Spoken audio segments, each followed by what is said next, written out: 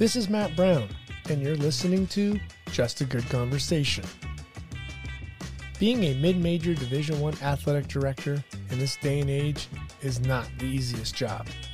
Maybe growing up in Germany in a military family and becoming fiercely independent has helped UC Irvine athletic director Paula Smith become successful in her job during some of the toughest times in our lives. We talk about dealing with the COVID-19 pandemic, student health, as well as the 800-pound gorilla in the room, name, image, and likeness. Amateurism in sport, I like the pureness of that, but I do recognize this as a business. So absolutely, I would have 20 years ago not thought that we would be here, even knowing that the rules, there are concerns or problems and issues with the governance structure of the NCAA. I still would not have envisioned this. I'm Matt Brown, host of Just a Good Conversation.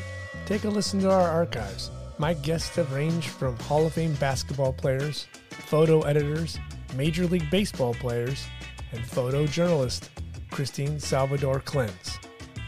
I just remember kind of being in shock as to what was happening in front of me, and I just kept taking the pictures.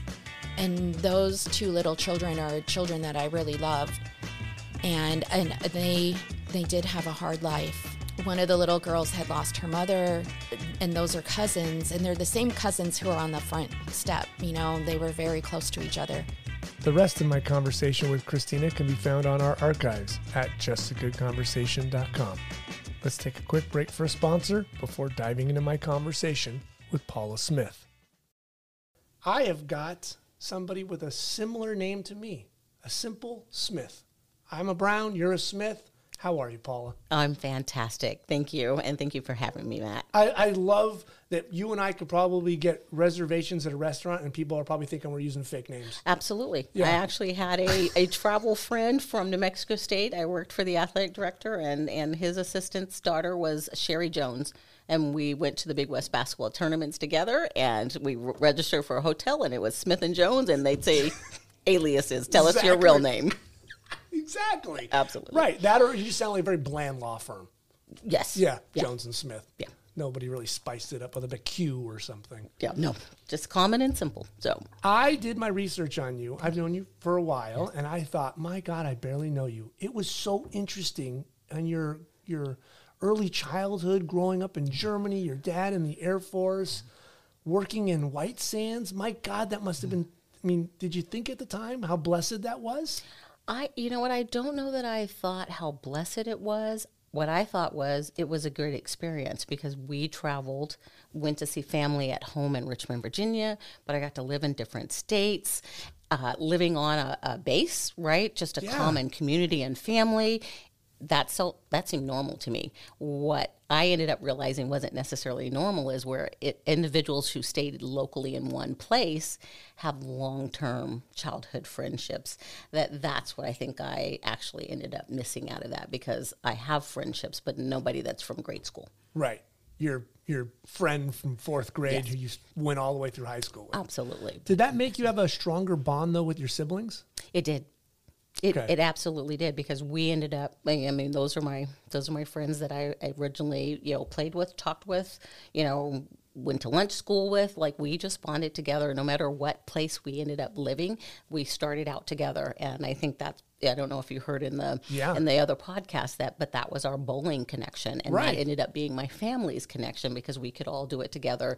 And because we were doing it and together as sisters, we could join other leagues. But I had comfort in family and my sisters behind me the whole time. Who was the better of the bowlers?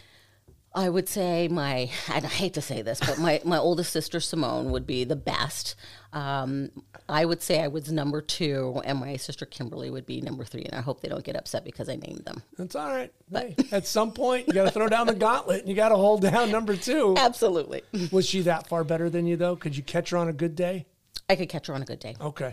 Because we all that was part of our life. I think we, up until high school, when we first could throw a ball down the lane, we were all competing and participating in that sport. And then we all also played other sports as we ended up growing up. But the bowling was the consistent piece for all three of us. Was either one of your parents athletes? No. My dad, well, truthfully, my dad was in basketball. My Okay. mom was not. Okay. My dad did play basketball in high school. He did not in college. Is that where you kind of caught the bug? I caught the bug from, I orientate that to being in the military. Okay. Because when you move, you have to make new friends. Okay. And that was your avenue. In my avenue, you can play sports. You don't have to know somebody personally. In Germany, I didn't need to know how to speak the language. Like, if you understand the sport, you can at least get out and play and have fun and make friends. And I have fondest memories of bowling. I did basketball. I did volleyball. I did fast pitch softball. Soccer? Nope, no soccer. No at the time. soccer. I would have think European, Germany, that would be something. But No. but your sport's more of the base variety? Yeah. Okay. So you're with a bunch of Americans on the Yes, base. absolutely. Yeah. Okay. So you didn't play really with any Germans. No. That would have been interesting. No, although we lived on base when we first got there, and then we did live one year in Ramstein off base. Right. So When I saw that you were living in Germany, Mm-hmm. and I saw that, I thought, wow, you were living at that time when the country's divided. Mm-hmm. What was that like, living in West Germany with there being in East Germany? So again, I was about 6 years old. So It wasn't talk, though? Wasn't even a big deal? No, I just, again, part of being on a base, you might be a little sheltered in what you're experiencing. I think my realization of the country and what was happening is through education and some of the tours that we had to take that were part of our education out there. And so we went to concentration camps. We went to, and you would, obviously they were empty at the time, but they did give you the history and they did show you pictures of what that looked like. So that was my awakening to what happened in Germany. But I was also on base, and so I didn't have to experience really what was happening in the country or outside of those walls. Experience, though. Yeah. Wow. I mean, sure, you could have been in the south of France or Italy or wherever, the Greek, but to be in Germany at the time when the country is divided. Whoa. Yeah. That's... but just as at my age, I didn't. Right. As a 6-year-old, you kind of like, I just want my Barbie. Pretty much. Yeah, when's dinner? Can I have my sugar bread? Yes. Are you big in Oktoberfest, or is that not something? We used to be. As a family, loved it. My mom and dad did it. I would go with them up until a certain hour, then night, and then I had to go home because they would stay and enjoy Oktoberfest. But but I did love when we moved back here to the United States.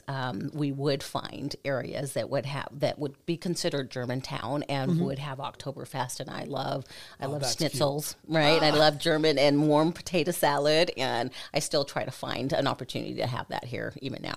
Oh, see, that's a nice kind of thing to have, that you can kind of fall back into your childhood. Yes, maybe you don't have Katie from 4th grade ever, all the way through 12th, but you do have those sweet memories. I do have sweet memories there, Yeah. So it was kind of the base, you said, drives your athletic fire. Yeah.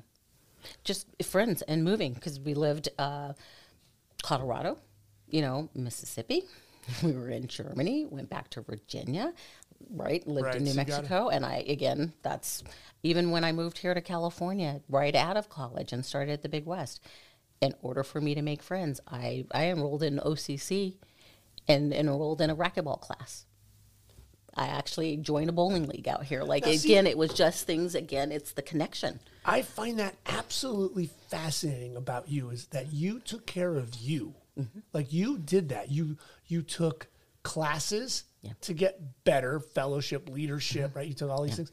And then you realize, well, I can't just live in this apartment. I got to get my ass out and go meet somebody. Yeah. Yeah.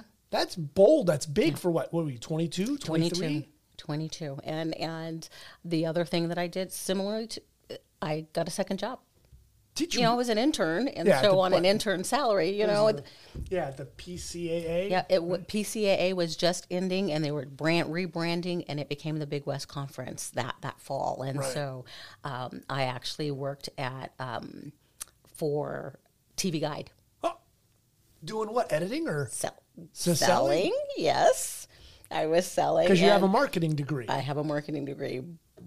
but I was probably more, even though I didn't get a degree in counseling, but I was probably more on that arm. So my job was to call up and sell the TV guide, and I would call and someone would tell me, yeah, I can't afford it today, or this happened, and I would turn instantly into, well, let me help you with that.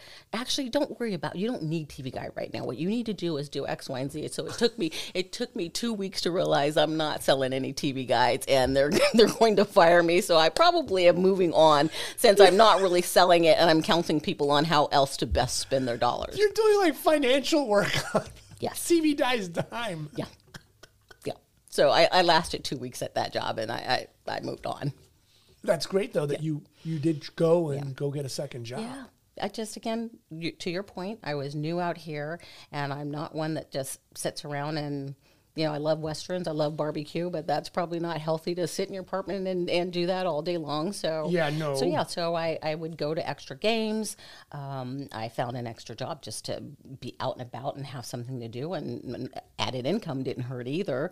But then I joined 2 leagues. I did 2 different things to join sporting events just to keep active, and it was part of my passion and love and fun and having fun. So wow, yeah, that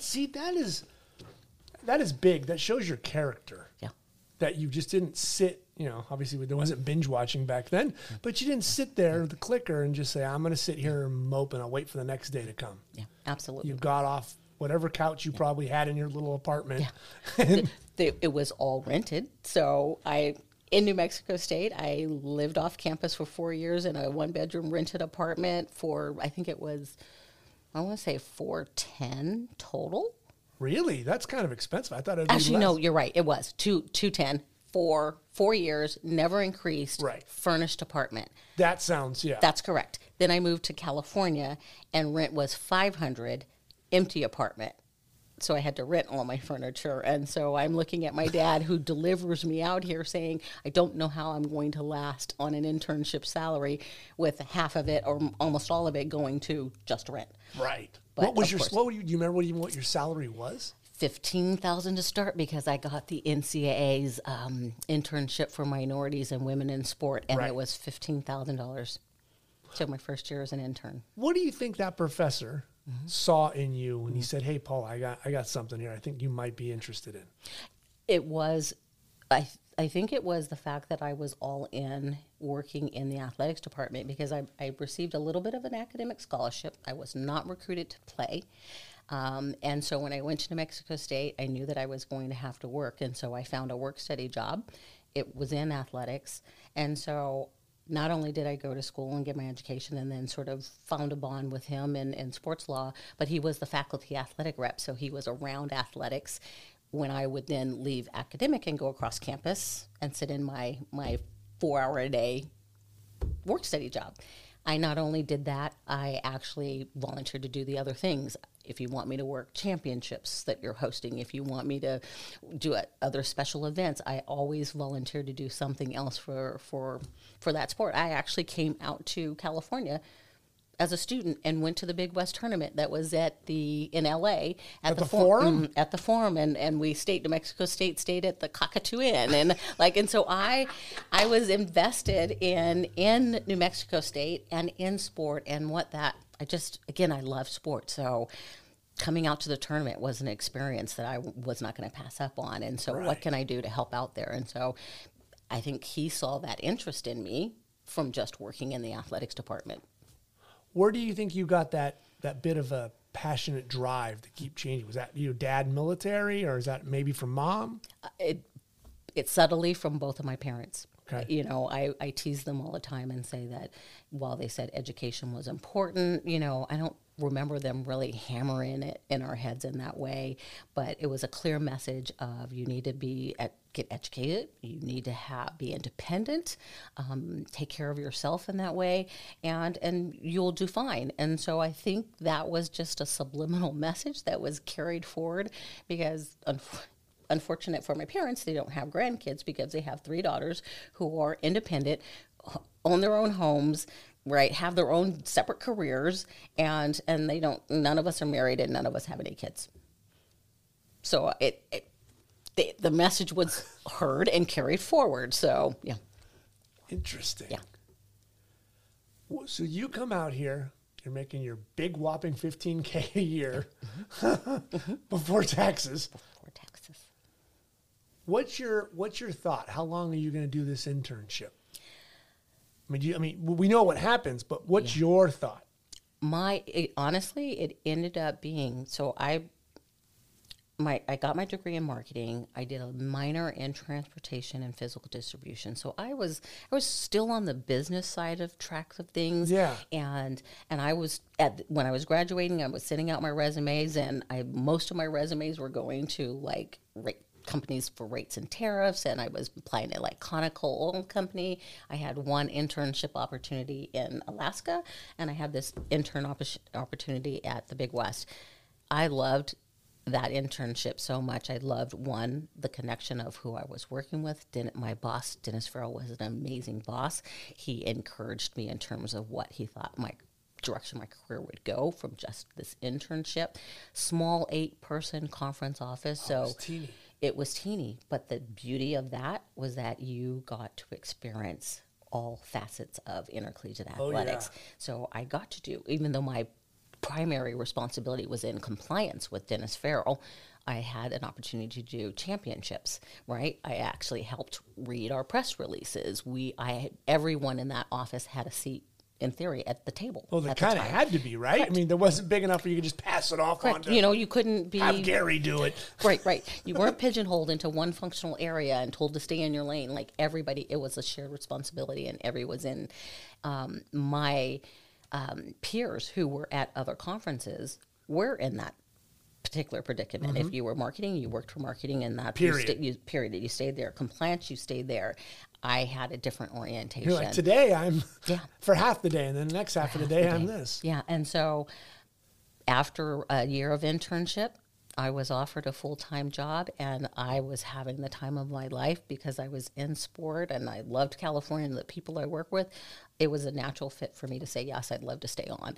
And then from there, I would tell you all the other mentors that I had just kept encouraging me about where they thought my potential could be. And I was never pigeonholed just in compliance. And so Dennis Farrell got me into the NCAA's fellow program, which allowed me to have an athletic director mentor. And through that, I traveled to other schools. They gave us a session on finance. Who did you see? Where did you go?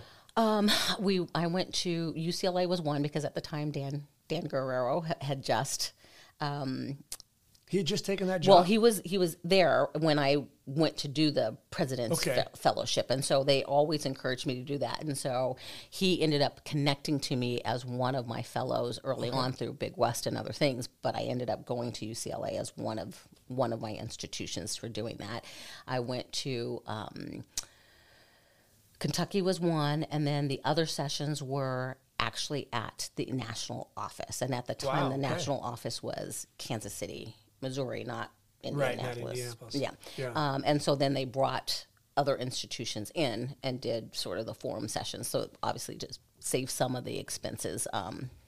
We got to go to one place, and then they would bring us into the national office and have an athletic director or a presentation on the subject. So that again was another opportunity. You should do this fellows program. You should see what all aspects of the business is, because you don't really have that in the conference office, Right.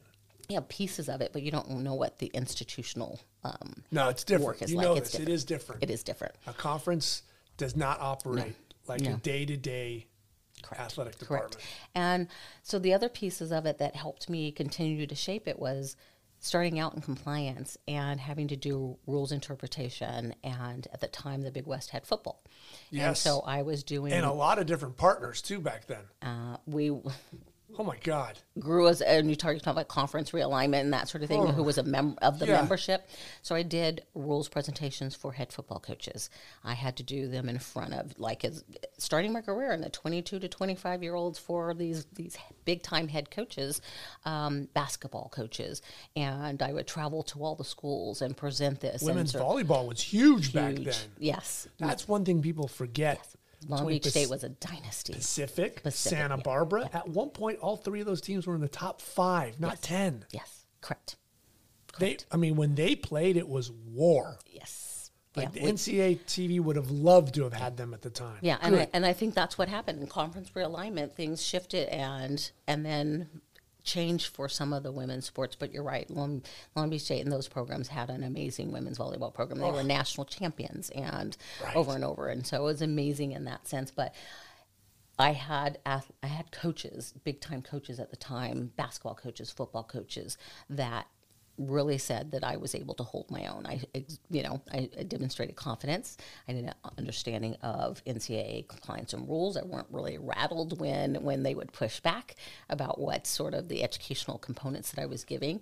Now, what do you think that is? Because you don't walk into a room imposing. You're all of a good 5 feet on a good wedgie day. Yes. Right? Well, I had a meeting with our SAC, and I told them I was 5'2", and then they all looked at me, and I said, "Well, I'm just giving the stats like you do on your rosters. And you pad it by 2, right?" That's it. So yes, I'm on a good day. I'm 5 feet, maybe not that. So it's not like you come in going, I'm taking over the room with my presence. No. It was just the power in which you were able to disseminate the information. Correct. It's power in disseminating the information. Again, it's similar to anything else. Do I enjoy public speaking? Absolutely not. A lot of people don't enjoy that. But when you speak mostly on the things that you know and you're confident in your knowledge and education, compliance. And so I was all in compliance. And I read the NCAA manual. I knew each section of the manual. I was proficient on all the popular sections of the manual, was financial aid, awards and benefits, playing and practice seasons, you name it, like the membership course. So really studied that. I was proficient in searching NCAA database for rules interpretations and precedent setting.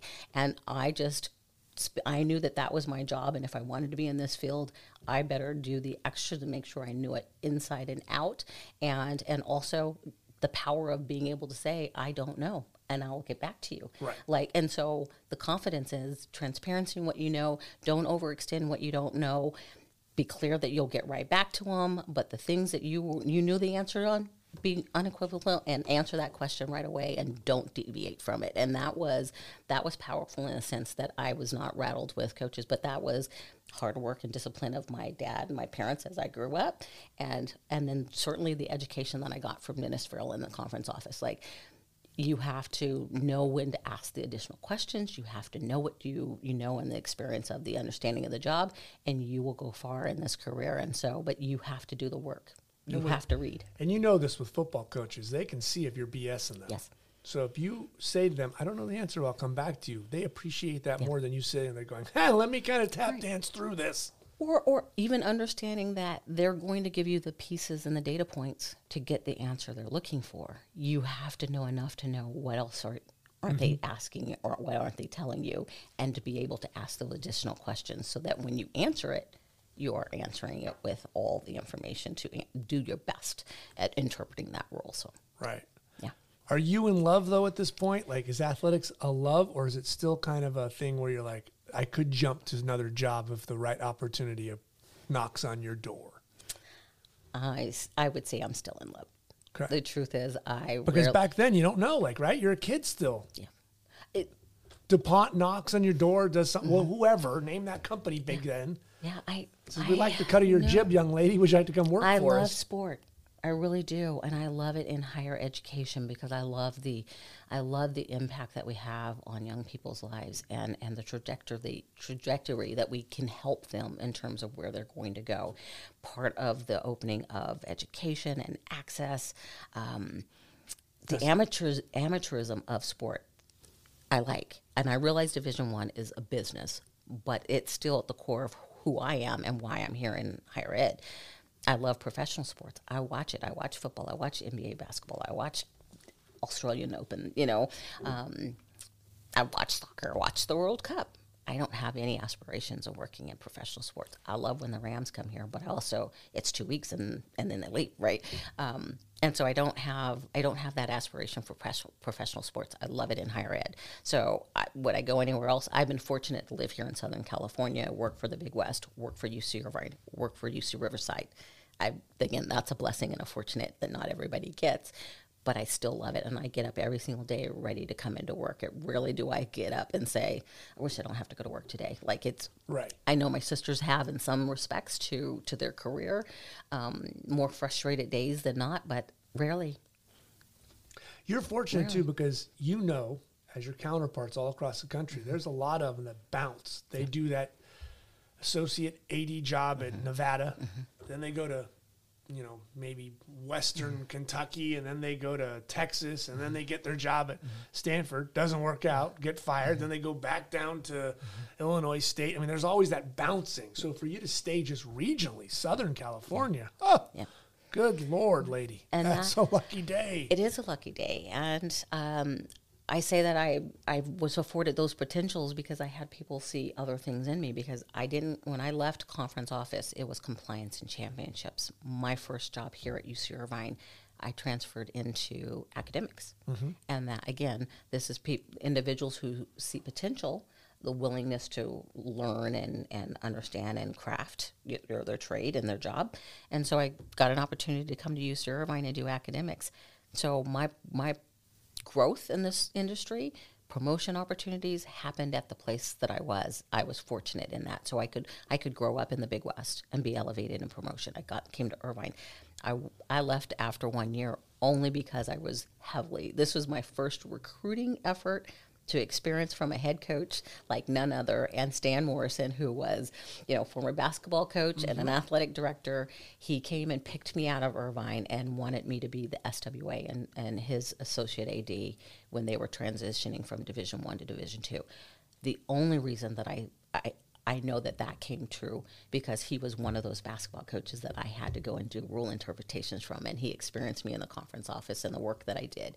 And so to your point, you have individuals who have a list of who they would hire and want in their workforce and employment, and he recruited me here. I said, no, I'm happy. I love it here at Irvine. I just got here. This is wonderful. And no, I'm not. No, you know what? You just need to come to Riverside. Let me come see the campus, right? Experience it here. And he pitched you. He pitched me, and so I'm like, fine. I'll go and see the campus, and then I'll tell him things. But had you even been there by then? No. Okay. So he wanted you to experience it. So I said, I'll go out, and I was all prepared to say thanks, but no thanks, because I, for some reason, couldn't tell him no when he first asked. How was his pitch in person? Was he good? Oh, he was excellent. He was excellent. Because if he was a basketball coach, he's recruited kids, so he knew how to pull strings. He pulled strings. I managed to say, I'm not really sure that I want this, and so I thank you for this offer to come out. But give me a moment to think about it. And I came back to Irvine and went into my office, and then phone calls, and he's like, well, what else do you need? What else look at this beautiful campus. Look at the chance that we have. Like, he laid it on in terms of all that Riverside matches sort of the layout of Irvine, the opportunities to advance in my career. Build something with me, right? Something with me. That's big when you go from D2 to D1. You really are building something. Yeah. And so I folded. He got you. But that's part of the pitch. That's what makes, a coach able to recruit a kid. Yeah. You're selling. And the idea was, again, get out of your comfort zone, right? Face fear. So I left the conference office, came to UC Irvine, a new role that I was having here.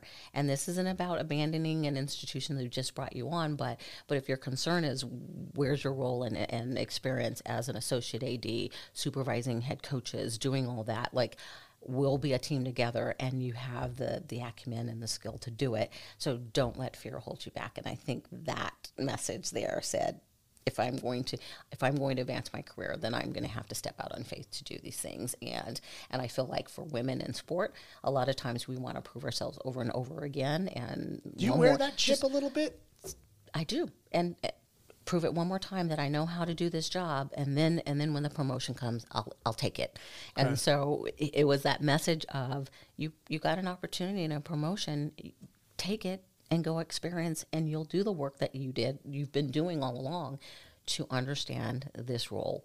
and working with coaches and supervising units, and you have a supporter as an athletic director who is not going to let you fail at that. And what are the things that need to come in place to make you proficient at doing this job? And so I accepted it, and I was, I was agonizing over it, but the moment that I said yes, it was like it, the release and relief, and I felt no pressure from that standpoint. Everybody, you're always looking, especially when you're young, like, I want to be this, I want to be that in the career field you're in. At what point were you ever thinking an AD hat? I'd like to wear that AD hat. I would say in 2018, 2019. But even though like your first here at Irvine or at Riverside, and you never had that kind of like, I think I could do that or try that. No. What was that fear? Or was it a fear? You didn't think you were ready to wear the big sombrero? I was just not thinking that was the career path that I wanted necessarily. I was happy. I was happy at the job I was doing.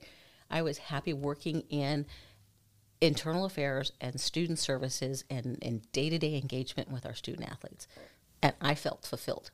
Wow. That's big. Because there's a lot of people that are always like, I can do that job. Yeah, no. I can do it better too. I'm fulfilled. And truth is, I have a seat at the table. I do have some impact in that. And so I don't, even at Riverside, it did not cross my mind at that point in time that I would want to be an athletic director. I come back to UC Irvine in 2006. Athletic director leaves, Bob Chichester. Campus asked me to step in to be the interim. So my first time at being an interim was in 2007. And I said, sure, I think, I'll be happy to do that for you. I'm here at this institution. I need to see it forward, and I'll step in that role. And I did it, and it worked out fine. We got to hire Skip. There was success there in doing it. Even then, I did not say, I want that chair. I was happy working. Just holding it, keeping it warm. Yeah, keeping it warm. And it wasn't until Mike Izzy left that individuals really said, Paula, you've been in this career a long time. And a lot of things as the internal athletics director, when there was crisis management, right? Sort of employee discipline matters, when there was chance of budgetary items involved in unfortunate time in 2009 when we had a discontinue program, you were at the table and dealing with Office of Equal Opportunity and Diversity and trying to look cutting at programs and having to sit in front of coaches and tables. Like you have been in all aspects of this job demonstrating that you can do it. And in some respects, when they've either asked you to be the interim or the AD's been out on medical leave or vacation, you're doing the job. So why are you going to continue to allow others to step in, and you have the greatest impact being in chair one than being in chair two? And you have been doing it, so why aren't you thinking about just taking off the associate or and just go for it? And it really wasn't until 2018 that I finally started listening to other people and really recognizing that's exactly what I had been doing. Wow! But I was loving what I was doing, so I was not thinking, I've never been in a space that I was trying to climb the ladder, and I just wanted to make sure the quality of work that I was doing, that I was still enjoying what I was doing, that I was compensated well for what I was doing, and I could be fulfilled in that. And so I had others convince me that I should consider that. Walk me through that moment when they offer you the job. What are you thinking?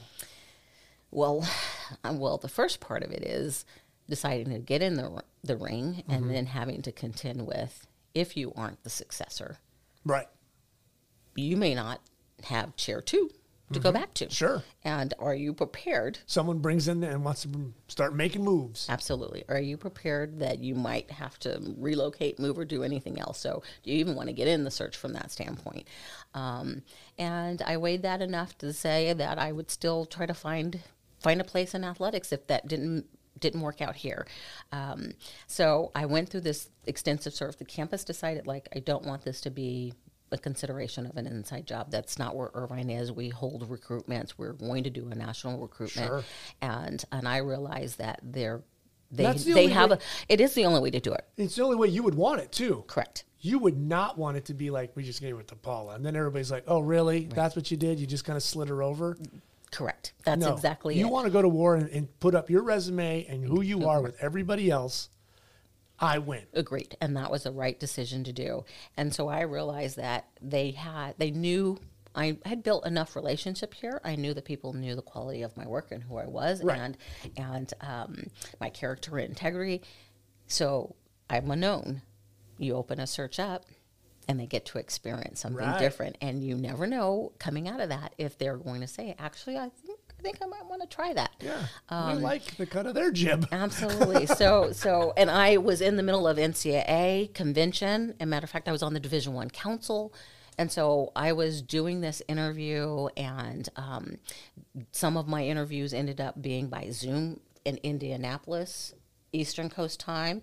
So at 9 o'clock and 6 o'clock here. So like I was in the council voting on legislative matters, waiting till then 7 o'clock, 6 o'clock to get into a private room to conduct my interview. And would I have enough energy? Would I Right. present myself well? And then come back and have these forums with coaches. And so I went through all of that. So obviously when the phone call came, Where were you? Were you at home? no, I was. And you were I doing was. what? That phone rings and you say, who calls you? Who called me actually was Chancellor Gilman. Okay. And then his assistant, Lars Walton, who's associate, then sort of wrapped things up for me. He was the chair of, Chancellor obviously made the final decision, but he was part of the chair that was on it. And it really was that, hey, Paula, we've finished our search, and we think you're the right candidate, and we'd like to offer you the job as UCI's next athletic director.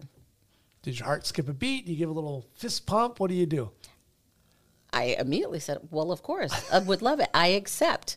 And then I'm like, okay. So then we get into a little bit of the negotiation part of it, Right. because It's never over. It's never over. And so, yeah, so then we move into, yes, but This is what I was need. fortunate. Exactly. This is what I need, and here's what I want. And we really had to go through a concept of that, because I think the previous athletic directors were contract employees.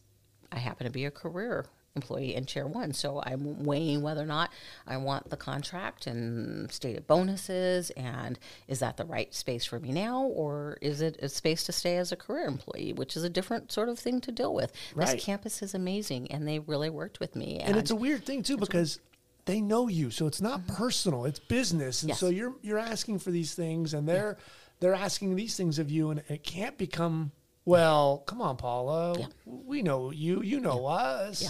You got to look out for Paula, I still have to look out for Paula. because, like we said, it could be 4 or 5 years. They say, Paula, we're going to go another direction. Absolutely. So Paula's got to look out for Paula. Yeah. So then- that's a so, weird. yep. That's a weird situation it was. negotiating at that level It with was. people you know. Yes. If you're, But it was great. If you're Paula from Cincinnati, you could say whatever you want. You don't know a person on the phone. These are people I've built relationships Right. with that I would want to continue. Yeah, you Good could work. see them next week and have lunch with. Correct. Like, why is Paula being like that? Yeah, no. And so I went, the negotiation part of it went well, and we signed on, and they were like, we're ready to do it. Like tomorrow, I'm going to get with strategic communication, and we'll announce. Well, yep. The nice part was that they were able to announce relatively quickly, and they announced that, and it went out on, I think it was June 6th or something, like, if I can remember. June 6th, 2019, which is a very interesting summer because it was really the last summer we had our shit together. Yeah. It was a nice, calm summer. Yeah. There wasn't a word. There wasn't nothing about a this or a that. And, all of a sudden, these weird rumblings are happening. And you're not 6 months into your, big seat. And what was the first time you start hearing of COVID, or even not the word pandemic yet, but COVID, or this could happen or that could happen? It was, let's just step back before COVID even happened. Talk about social justice. Like, that took off, right? And we had activism by our student athletes. People wanted to stand up for, right? I'm at a higher education. There's a freedom of speech, and we had the death of George Floyd, and our students were. That was 22, right? Or 2020? 2020, but it was happening the same Yeah, time. but summertime, right? But that was summertime. We were, let's go back and look at that. I might have my date, like COVID might have playing 'Cause with me, COVID? but I feel like it was social justice issues, it was COVID issues, and our students were trying to figure out how they can magnify their voice, how I'm changing my website, where are we going to post this, how do we say messaging without offending people, Yes. and I'm not in a space of wanting to stifle our student athletes, but we have social media accounts, and I even had to contend with that a little bit because a lot of the students athletes wanted to have statements on all of our social media accounts, and I'm like, you do realize that's an open forum and freedom, and so if you're going to be able to say what you want to say, if there's a counter opinion, Right. they post, I can't censor them. For And that- start take that off, right? So where's our next medium? And having to really work with our student athletes and help them understand I'm not for your voice and for standing up for Black Lives Matters or for all lives matter or to let you do that. But let's make sure that we have a vehicle and a forum to do it. So once we're done, not that we're ever going to be done of speaking up, but Right. once that medium is gone and we can move on to something else, let's have this Antleader Voices or change, because when we move past that can go away, but I'm not shutting down my website. I'm Yeah. not shutting down our 54 social media accounts. And so that was an experience to go through. And then, yes, we hit 2020 and we were in the basketball tournament. Yes. COVID hits. I get a call that says from the conference that this is happening and we're likely going to have to. Were you at the arena yet? Or you? I was at the arena. I was at women's basketball game Tuesday in Long Beach. Yes, I did that. And I came back to campus and the men's team was practicing. I'm in the catwalk when that happens. And I'm not there in Anaheim Okay. yet. I'm here on the campus, and it's okay. This is happening.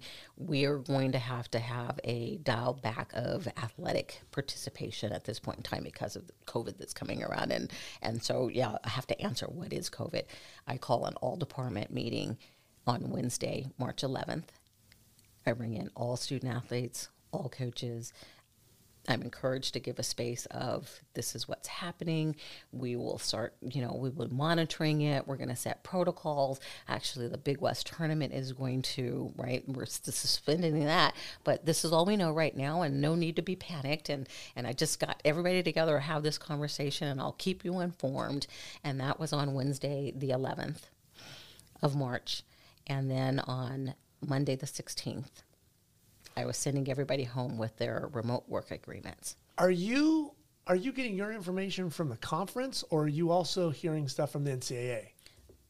There were three places. It was institution, Right. conference, and NCAA. And so from March of 2020 through pretty much, I would say, the spring of 22, we had different varying issues that were happening related to COVID. You have city, county, state, the Yes. feds, the Yes. school, the UC. I mean, you're dealing with all kinds of people coming Orange at County you. Public Health. Yeah. We have Cal OSHA policies. We've got Orange County. We've got the state of California. I have NCAA. I've got Big West, and then having to figure out what that policy was going to mean in California for every city, county that we might be going to play in. Yep. State too. And then Hawaii, who had a really different, sort of rigid process. But the 2020, the first year, I thought was really difficult because it was the idea from the public that we would be prohibiting student athletes from an opportunity to practice and compete, and then not being able to explain every single day to student athletes, parents, fans, why Irvine's policy was as restrictive in some way than another state or from another county in the state of California, and having to deal with people who thought that I was independently making decisions and not letting student athletes have an opportunity to come back and practice and play. And that was a difficult year because there was a lot of emails that I would have to read and try to communicate and explain where I was from public health standards,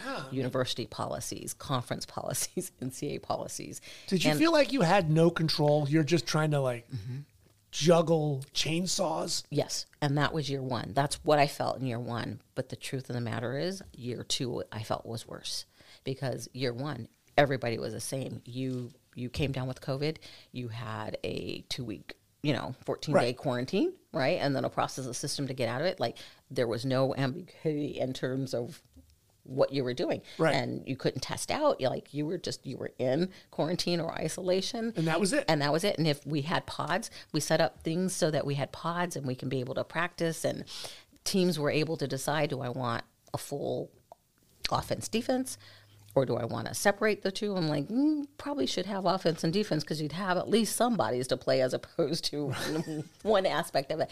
But we set up pods where we were able to train. Campus was amazing. They set up a temperature and testing scan, so kids could do a wristband, and we can demonstrate that you were coming in free of COVID and able to train in your pods.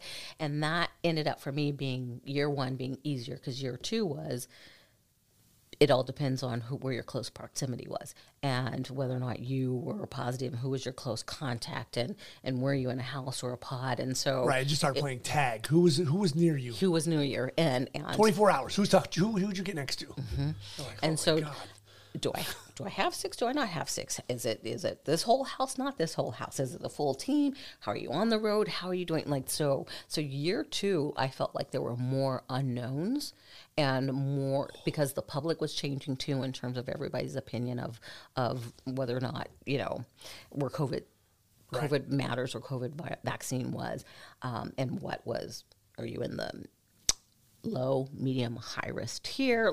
There were so many variables there that I never knew from week to week where we were going to stand with regards to impacts policy, state policies, county policies, and they were always changing. And so year two was hard, I believe, was harder than year one. Right. Were you ever thinking, it had to come, you're sitting at a table with all your associates and anybody else who's your advisor at this point, going, okay, guys, we got to start looking at a budget. It's completely wrecked. We don't have any money coming in, and we're spending way more than we thought, because now we're doing all this stuff to protect. What was that like when you start looking at those dollars?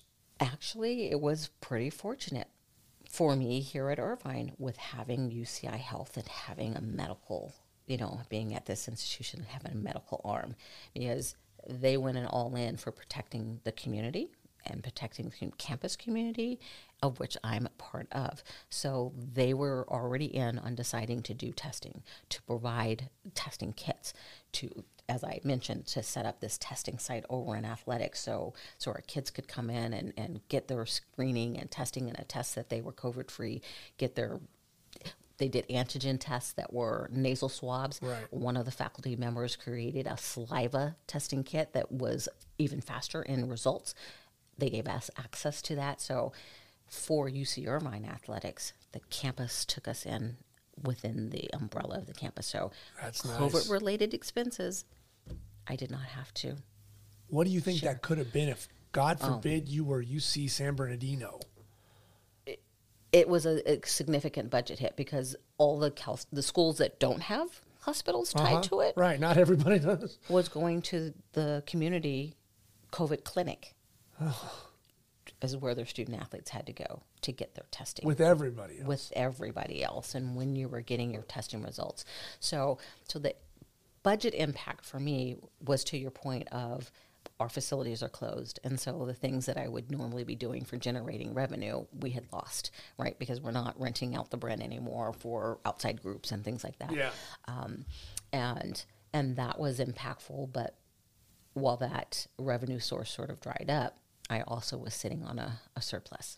So because you weren't spending money. I wasn't spending money, but I also had a surplus. The campus really, when I took this job, made sure that I started on a good footing, and so past debts had been set aside and cleaned up. And so I actually have been running our department in a surplus, and so I was able to draw from that and take a little from reserves, and the that is a plus. Exactly. The magnitude of not having revenue generating opportunities in our facilities and in the venues, I was able to mitigate that. And I also worked with amazing staff and coaches who I said, this is a shared responsibility. Let's tighten our belt strings right here.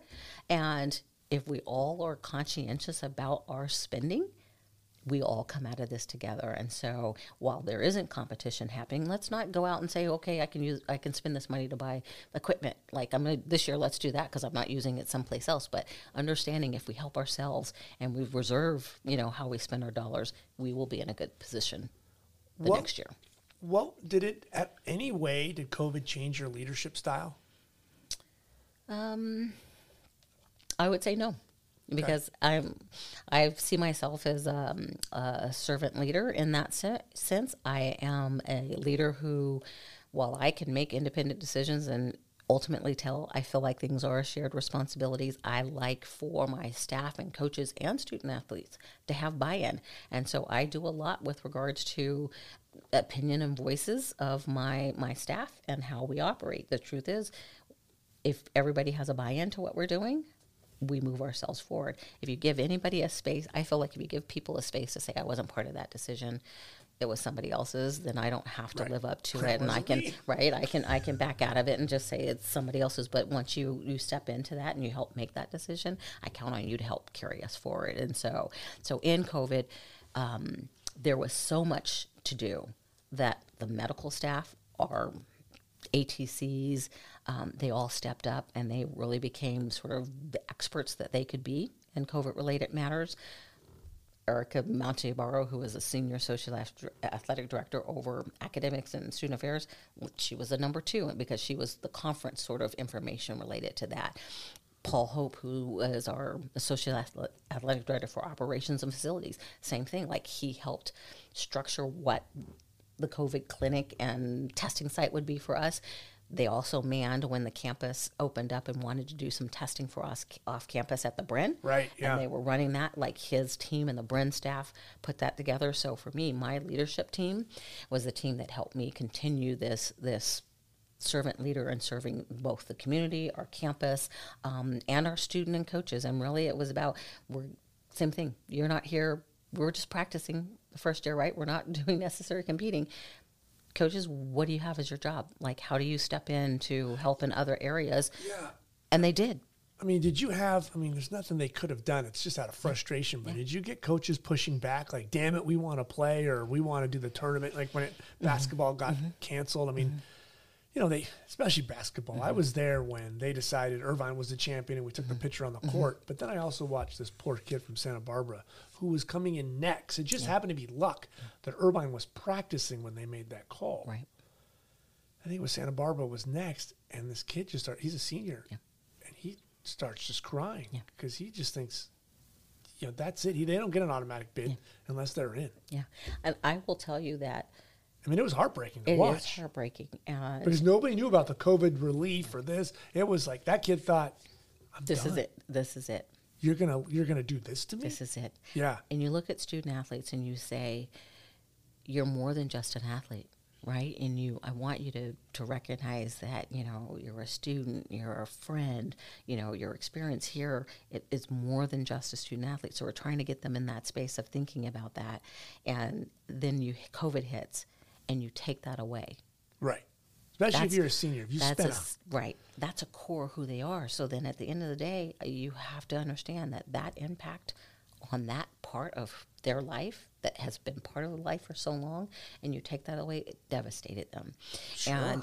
And I, if I'm being honest in terms of even how to work through with coaches and continue with relationship building, that was a huge test because COVID hits, it's action. What are we doing? What's our policy? How are we sending people home? How are we going to continue our operation or our business? And how are we going to 30 days. Right. It was make these decisions and be focused, right? So I look like, it wasn't a robot, but I look like someone who maybe wasn't as affected by others because I have my list of things I'm checking off to ensure our division is cared for. And that emotion that you just talked about from the Santa Barbara kid immediately crying, my coaches didn't necessarily see that.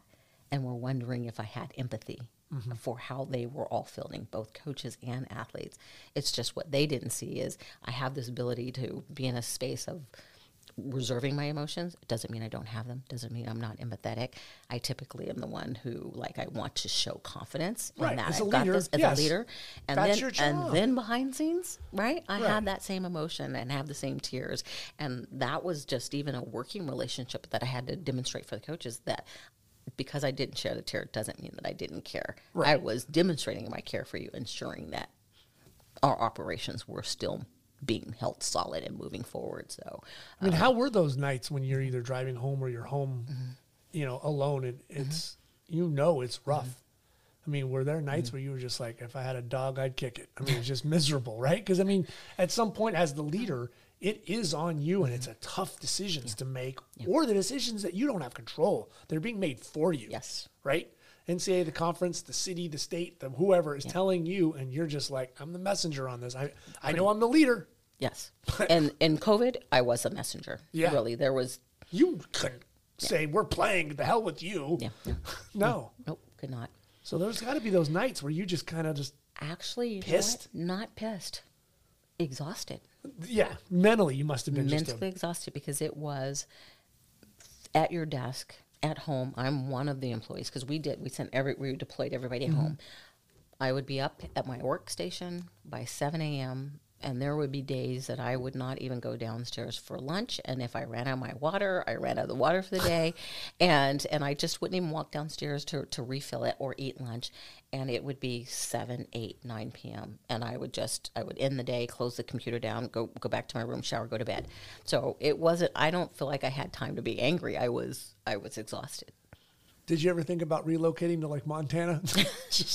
I'm going to work from home in Montana. No, you would laugh. Probably the first 6 months, I would get up and shower and get in my work clothes and then walk down the hallway, But you know what? I think you need that for your mental health. If you rolled out of bed, didn't brush your teeth and wore whatever you did all day, you got to start your engine. You can't just drag your keister and your slippers to the computer. It. And it wasn't until maybe 6 months where I said, okay, I don't really need the hills to walk down the hallway. And so I would put tennis shoes on, but I still kept the routine of getting dressed. And something in me didn't let me go in sweats or the halftone, the business up top and, casual down bottom. I still dressed for the job, but I just didn't put heels on. Right, you can wear some Adidas. That's all right. So I came out of COVID with one huge positive, which is I really am not wearing heels anymore. I love the Adidas. But does that drop your height, or are you just wearing thicker Adidas heels? Oh no, it drops the height, but I'm good with it. My feet are great happy. with it. Yes, your dogs are happy. Absolutely.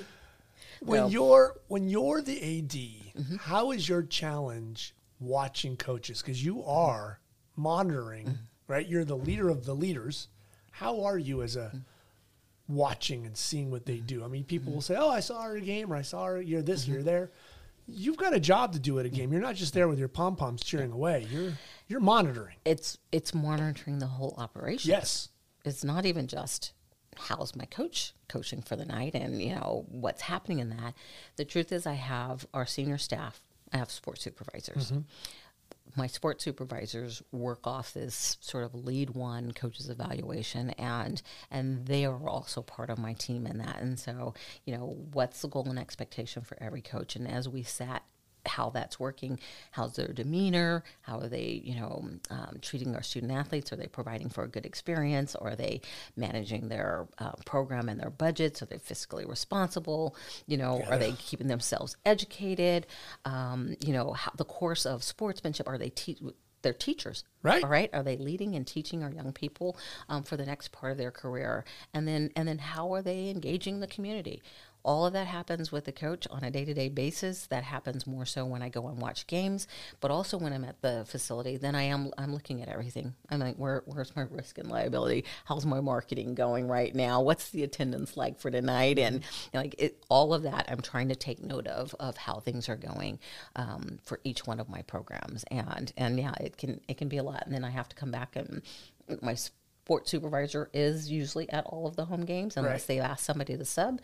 And sometimes we confer, like, how do we think this went tonight? What did you think the demeanor like? How was the fan experience? Absolutely. You know, if I wasn't close to the court and there was an interaction between a coach, what else did you see about it? Like, now we have, you know, tapes of all their games, so that's nice. So if I have to go back to that, but before we weren't always having streaming of our games and events, and so it would be a conversation like, did we see the same thing? Did I have a reaction to something that maybe I'm overreacting and not reacting? What was your temperature on that? So we do a lot of collaborating in that, just to assess that are we on the same page? Are we seeing the same thing? And then depending on I have my regular meetings with the head coaches, and we walk through some of those things. And I am about a partnership. The truth is, I have to be transparent with them. If I'm happy with something, I need to share it. Right. If I'm displeased with something, I need to share that too.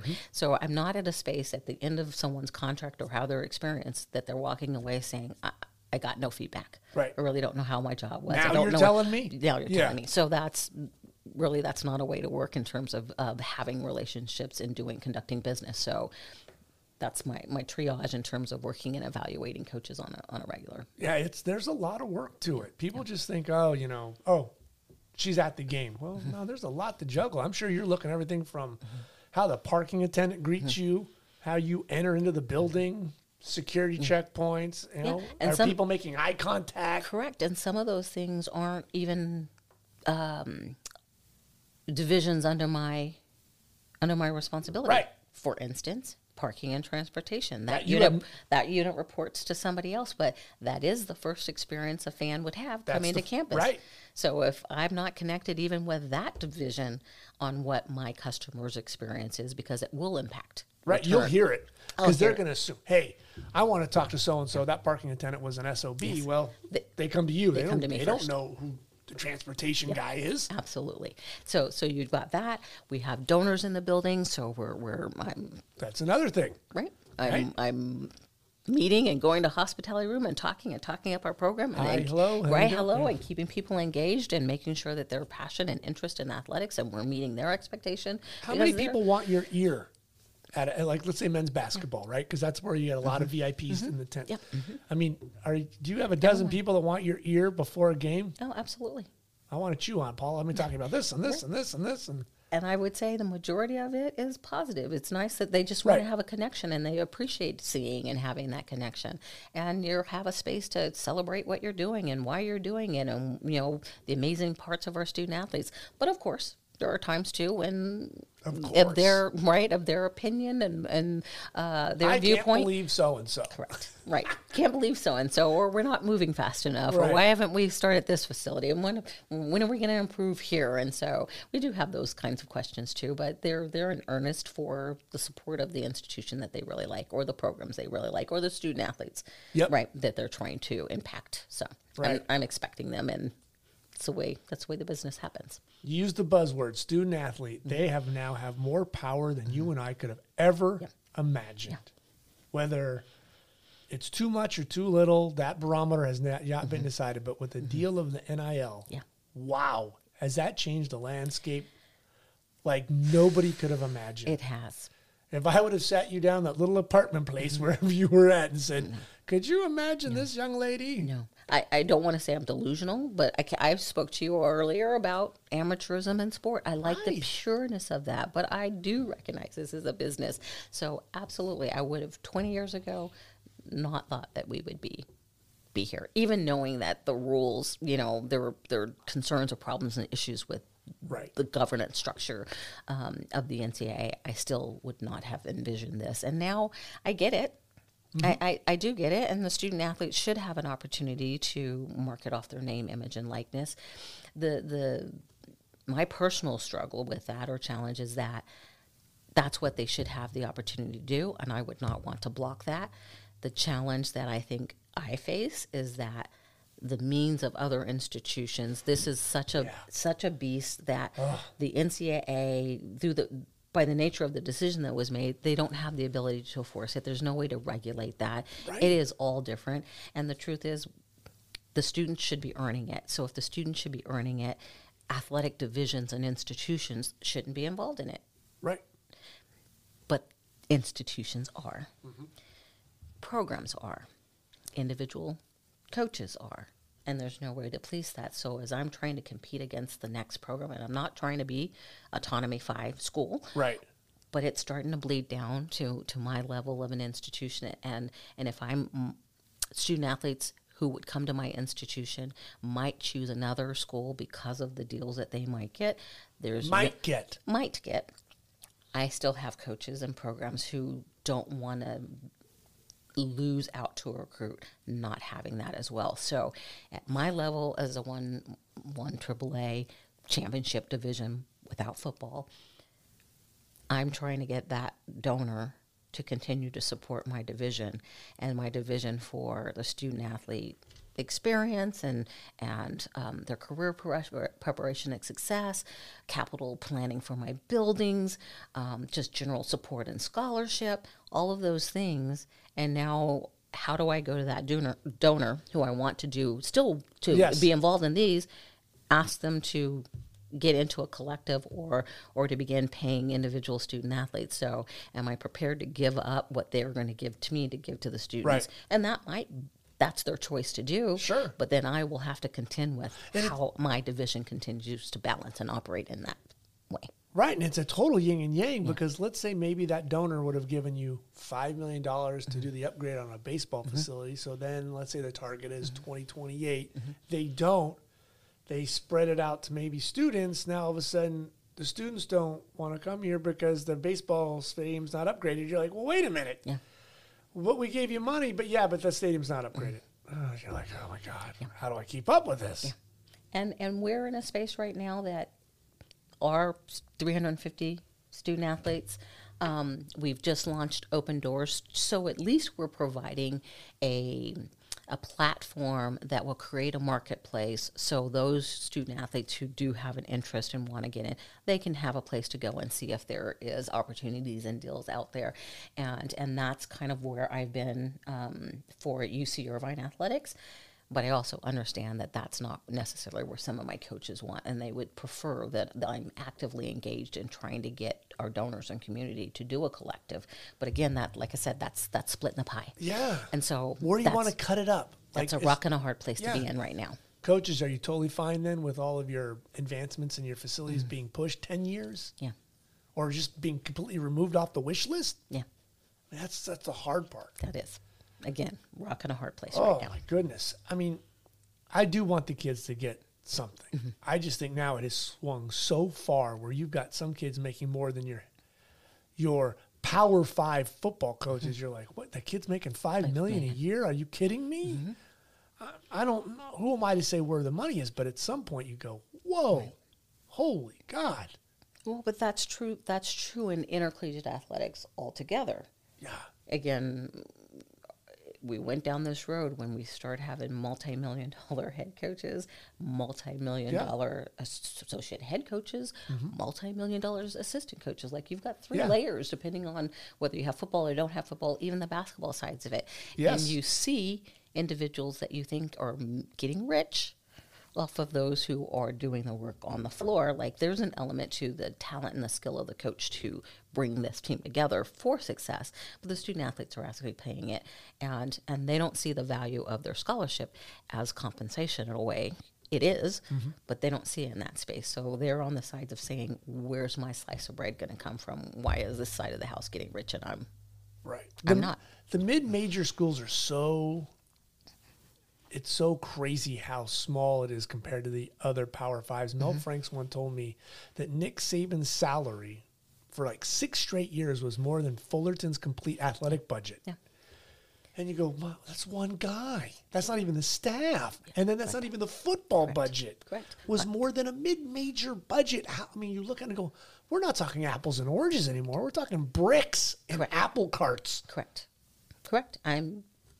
How do you? 24 million. That's it for 18 intercollegiate teams. And you're right. You can find one head coach in certain sports. That is my whole budget. Sometimes in one given year, or at least over the life of a contract, it's still a lot of money.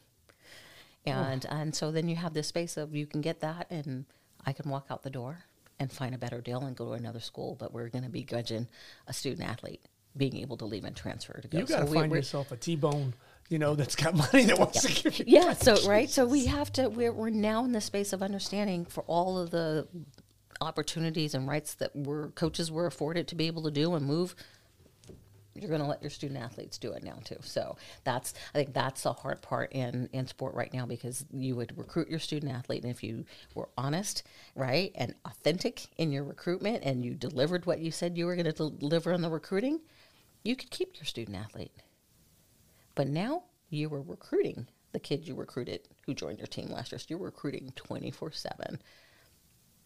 Not just for the incoming kid, but the kids that are on your team, and whether you can keep them to stay here, because have you given them enough beyond their experience and competition to stay here? So, yeah, Ben and I, like I said earlier, Ben and I had that honest conversation. He goes, "I'm always recruiting now. I'm recruiting in-house. I'm recruiting before they get here. Yeah. I'm recruiting when they leave, because hopefully they become a donor and successful. And you're always trying to keep that relationship. You don't want to cut it off." No.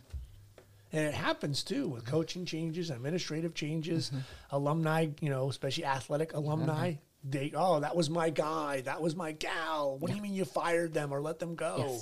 Yes. Oh, I'm not donating now. I'm done. I've seen it single-handedly at places I've worked. It's So brutal. So name, image, and likeness is just going to. The genie's not going back in the bottle. No, it's not going back in the bottle. But can it be tamed in some way? If you had a magic wand, is there a way you can kind of make both sides kind of happy? I would say, I think I'm on the train with the NCAA at this point in time, that if congressional intervention might happen, yes. Outside of that, there's no way. Not when you have, 50 states, and all 50 states could have their own individual legislation related to name, image, and likeness. And in Sacramento, they're doing that. Just pulling it out of thin air. Yeah. Everybody's got to get. Whoa. What do you mean everybody's got to get? Yeah, and so when you have that difference by state, I don't think that you can really regulate it in any way or come close to that until we all sort of have some common goals around that. I remember, everybody was saying when this starts to go down, the quarterback, he's going to make $1 bazillion. This guy, that guy. And they were all thinking, guys, on the football side. And I said, you know what? You watch out. There's going to be a woman golfer, a swimmer. Like, there's going to be the ones you're going to be surprised. And everybody's kind of like, no. Nobody watches women's golf, especially in the NCAA, and, whether you're at Fresno or, I said. Two things, right? If you have an Olympian who is an individual champion who is going to maybe compete for, national level, yes, you're going to want to monetize that student. Also, if you're talking about name, image, and likeness, those who have great gift and talent and creativity who become social media. And I feel like women tend to do that a lot more than the men. Better. Yeah. Guys are stinky and girls are beautiful. It's just the way the landscape is in college. There's creativity amongst all, but I know that coming out of the chute, the Fresno Twins in women's basketball happen to be more influencers, and we're getting their name, image, and likeness than it was about them being athletes. There's basketball players. What's the gymnast at LSU, right? She's crushing it. Yeah. There's some, I think in Vermont, I saw a woman skier. Like, it's like random. Like, what? Skiing? Yeah. You'd be shocked. Yeah. It's not just had Josh Allen had the NIL deal when he was at Wyoming, he would have been a massive fish in a very small pond. But, he might have been, Earl's Tuesday night happy hour at the bar off of Cherami, and it would have been killing it. Yeah. It's crazy. Crazy. Absolutely. We should have been athletes, you and I. Maybe together we'd have made a half decent one. You're gonna have to height-wise. You're gonna have to put us together again. Not that bowling. You should have bowled. But bowling was not part of the NCAA at the time. So when did that become? It just recently, like in the last, I want to say maybe 10 years. No, not any more than that. I met a Really? women's bowler at Nebraska, and I was like, yeah, Well, okay. And maybe I'm losing track of time, but it was not, bowling was not in part of the NCAA or association in that sense. But the truth is, I could have been a professional bowler. And interestingly enough, Judy Sutar was the one woman's bowler that I can remember sort of watching and really liking, but it was probably Earl Anthony, more of the men's bowlers that I probably watched a little bit more. But I watched them and I loved them. I really didn't think, I don't know, because I had the opportunity to play. So even talking Title IX, I had opportunities to play. So again, until I became a professional, till I realized the impact of what Title IX was and the opportunities for education and sport and careers and that sort of thing. So my thing of dreaming about who I was going to be and opportunities and what I didn't have, that I didn't have a want for that. I actually had a blessed. That is the one thing I do love about sport. Yes, there's challenges, right? At 5 feet tall, it would have been very difficult for you to be a Division I women's point guard. That would have been tough. Yeah. But you could have been a golfer, a bowler, equestrian. There's other avenues where it's not you have to be a 7 foot tall men's basketball player. There's avenues in sport no matter what your height and ability is. Correct. Well, which is what makes it beautiful. And truth is, there are some that are short in stature that are amazing basketball players. So I can't use my height as an excuse as to why I didn't play in college. But it's a rarity, right? But still, growing up, basketball and volleyball, those team sports was it for me. Right. And so, yeah. Well, you could have maybe golfed. Yeah, but were you a decent golfer? You ever played golf? My dad loved golf, and I would go to the golf course with him, but I never played. And then I moved out here. I did buy clubs. I still own clubs. I certainly can dress the part.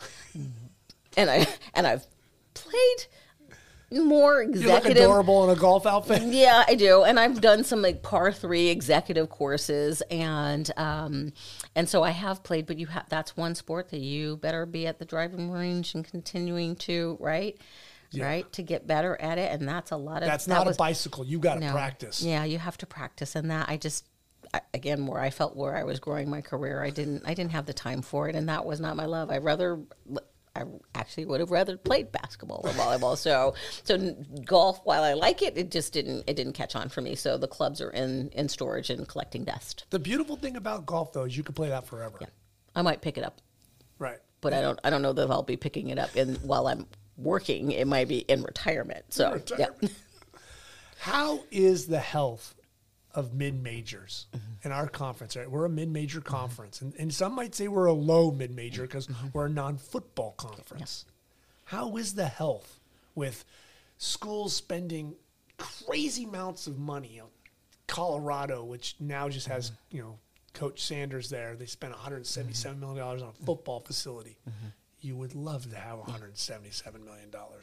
I mean, your eyes light up and go, what could I repair, fix, and improve around here? Yeah, and don't get me started on that. UC Irvine, 1965. Look at the footprint of intercollegiate athletics over here. Bryn facility opened in 87. Something like that, 80s, yeah. That building is, in repair, in need of, regular maintenance kinds of things. The Crawford Gym, Crawford Hall, one of the original sort of buildings and structure. Again, can you imagine the maintenance on that? So how do you move your department forward if I'm spending dollars on HVACs and maintenance and, just general maintenance of the building, and I want to spend dollars on scholarships, I want to spend dollars to get the best talent and coaches and athletes here, and I want to improve venues, but also having to spend, at this stage of doing business, a lot of money just on general maintenance. So the health, I think, of Big West or mid-majors, I don't want to say completely rocky, but we're being tested right now because the truth I'm worried. Yeah, the truth, we really are being tested. I know some of the things that have come out of the transformation committee sort of appreciate the language of it because they were leaving it open for schools to sort of find a pathway. Yes, direct benefits to student health and welfare, right? Care, medical care, academic support, professional, personal growth, all of these things a lot of our schools are doing. So I think while these policies are coming in place, we're able to say we're providing it. So the question is, are we providing it, or are the students using it? Are we providing it in a manner that they want to use it? So we all have career fairs, career workshops, tutoring. Like, we have all these things for student athletes.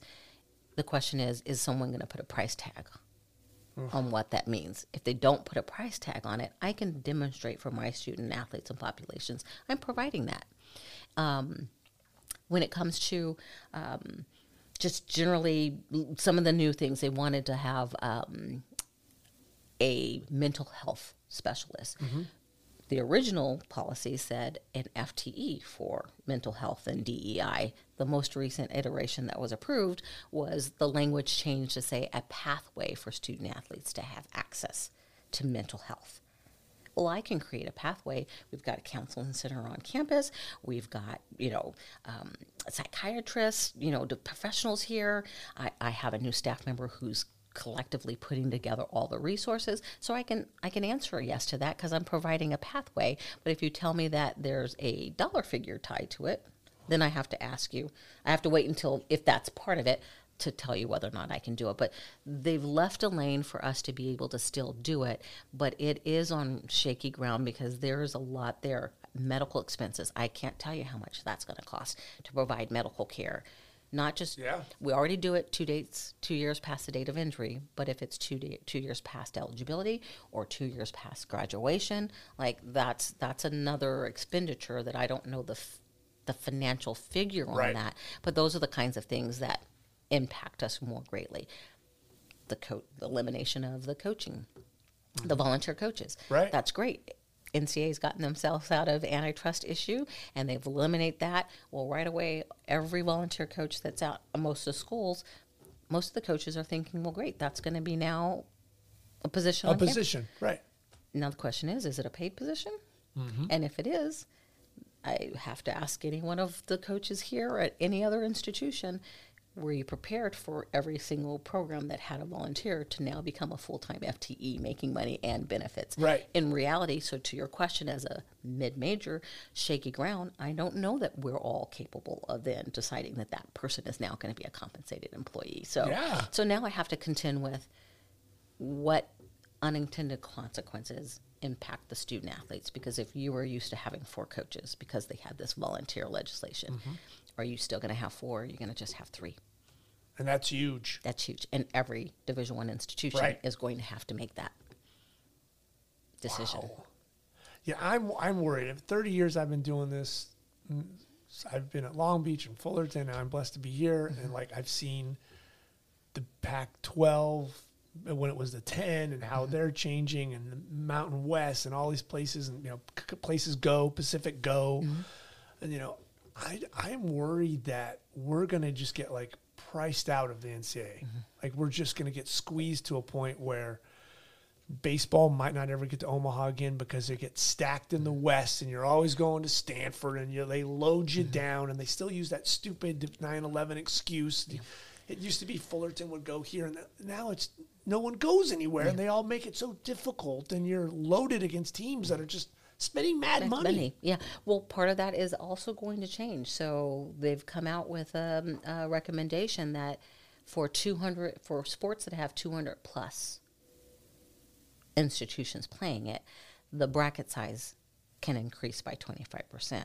Now, you have to listen to what that means. And if you increase by 25%, they're also committed to also seeding the bracket, which means that there's no longer, you're just going to get on the bus road and go up. So they're going to now, at the NCAA level, have to invest more money into running championships and providing quality, competitive championships. And so there's going to be seating, so people are going to travel. So we won't, UCI is not going to go up the road and play UCLA and SC all the time. They're going to seed them appropriately around. So then I might be on the road or I might go someplace else, but it's not going to be consistent to have to play that institution all the time. So there's positive pieces of that help shape how the membership goes. But the end of the day is you have to wait for the next part of that policy to come in, because right now you don't see teams that have a below 500 record. Is that going to change? Right. Is that, yeah.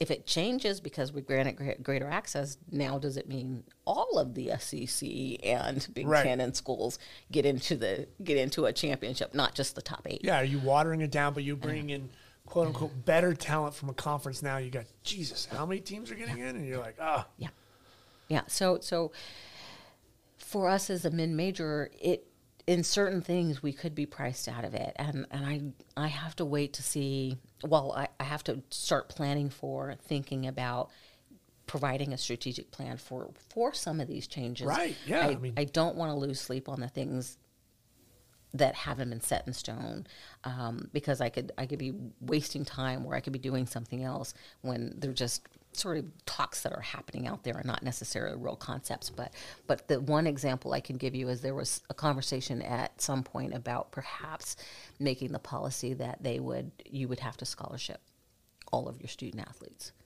All. Mm-hmm. Whoa. Let's do away with head count in equivalency sports, and I'm not going to tell you how much, but, scholarship all your student athletes, or you can scholarship all your student athletes. Well, that's again, even worse. Not right. Permissive. Not telling you have to, but you're right. So then my comparison to another school and their ability to provide scholarships to all of their athletes, and whether I would be able to walk up to that and provide that to all of my athletes, that sort of conversation came out, and then it a little trickled away a little bit, and now they're talking about roster size. So maybe I tell you, instead of how much you can spend in scholarship dollars, I tell you can have X number of kids on your roster. But I still have to contend with either the number on the roster or the aid that I have to give. And so every item of this business is going to be now monetized in some way that I'm trying to stay in the game. Oh my God. As close as being the game that it can be. Yeah, Jesus, if you had to give every track kid a scholarship, that's the biggest team we have. 85. Right. Holy moly. You talk about a budgetary shift. Yeah. Baseball, what's baseball's number? 11? Their equivalency was 11.7. Yeah. But they also had a policy that of their 35-man roster, if you gave someone a scholarship, you had to give them 25%. Yeah. Or more. You could not go below that. So at least in that sport, there was already at least a mechanism for giving aid and giving a minimum comparison scholarship for everyone who was in Division I. So if you gave scholarship, you had to do 25%. In other sports, you don't. I can give you books, which is $800. Yeah. And then, you know this because we're a UC. And now it starts to be like, okay, how much is that out-of-state kid going to cost us? Well, UC is more expensive than a state school. Location. Right? We're a very expensive place in Orange County. If a kid's going to live off campus, that ain't cheap. It's not cheap. Right? If we're in Missouri or Idaho, cost of living's way cheaper. Yeah, absolutely. And the cost of an out-of-state scholarship is almost the same value as a private education school. What about a foreigner? Is that right? International. It's just a little bit more that's a difference between a non-resident than an international, but still it's... But they show up for like tennis, golf, soccer. Those are big. Yes. I remember talking to the Santa Barbara men's coach one time, and he was saying, boy, if you get 4 more of those, it's a gold mine to you. Yes. Because now you get that kid from this way, this place. Yeah. Wow. Well, and you have, with our basketballs, in men's basketball, they've got 6 out-of-states. Yeah. And out-of-state's international.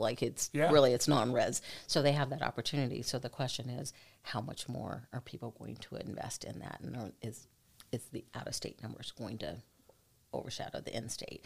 And then how many other teams feel like now with the transfer portal and everything else that's happening, for them to maintain success, that they also would hope to have out-of-state scholarships.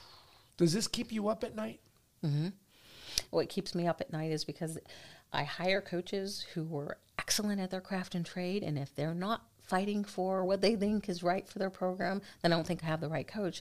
But at the same time, that means they're coming to the table every single day with how to improve their program. That's usually dollar related. on an institutional budget that is institutional support, student fees, and some fundraising, right? And that take 14 head coaches and extrapolate how much they all think they need to have for their program. So yes, it keeps me up at night, and that's the heartburn, because I'd love to do it all for everyone in the program, but in reality, I don't have I don't have a money tree in the backyard, and so right. It's the fundraising that really Yes. can separate the schools, because at a UC everybody gets the same amount. Yes. But it's fundraising. Fundraising and generating revenue. Right. I mean, it's a huge thing with UCLA and SC leaving the Pac-12. Yeah. That what the agreement was is that UCLA has to pay Cal. Like, what? I mean, Jesus. I mean, wouldn't that have been nice if Pacific had to pay us a fee when they left? Right. Yes, but at my level, we do have exit, entrance and Right, exits, but it's not in 70 million. It's 3 million that's shared between 11 schools. Yeah, it's a dozen donuts and a pack of cigarettes and nobody's smoking. So that's not, it's like Pretty much. Pretty much. And now that particular conference realignment change that happened, right, opened up the door and scrutiny. And so if any of the UCs, at least because of Right. UCLA, wanted to change conference, there's certainly a different process that we will have to go through. Yeah, because the precedent's been really crazy. Yeah.